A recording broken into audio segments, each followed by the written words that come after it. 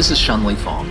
Along with being a film actor, writer, and producer, I'm the president and creative director of the Greenhouse Arts and Media, a nonprofit arts and entertainment production company right here in Los Angeles, California.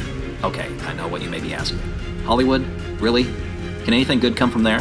I hope you'll reserve judgment on that question until after we've had a chance to talk a bit, keeping in mind that truth and beauty can come from the most unexpected places. After all, this rather skeptical question was asked about a little place called Nazareth once too. I often get the question of how I, as a Christian, can be involved in the entertainment industry. What about the culture wars, people ask me? Whose side are you on? And maybe that's the initial problem.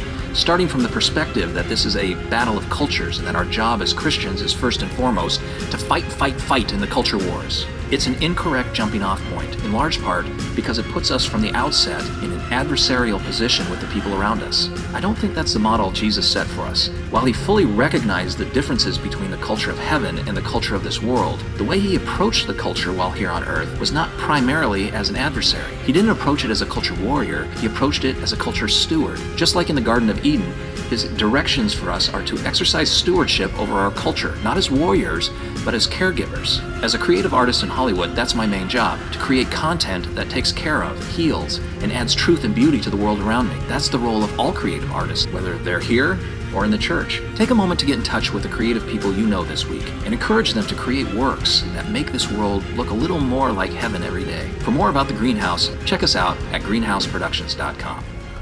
You've been listening to the ACN commentary from the Association of Christian Nonprofits. To learn more about ACN and to hear archived commentaries, visit christiannonprofits.org.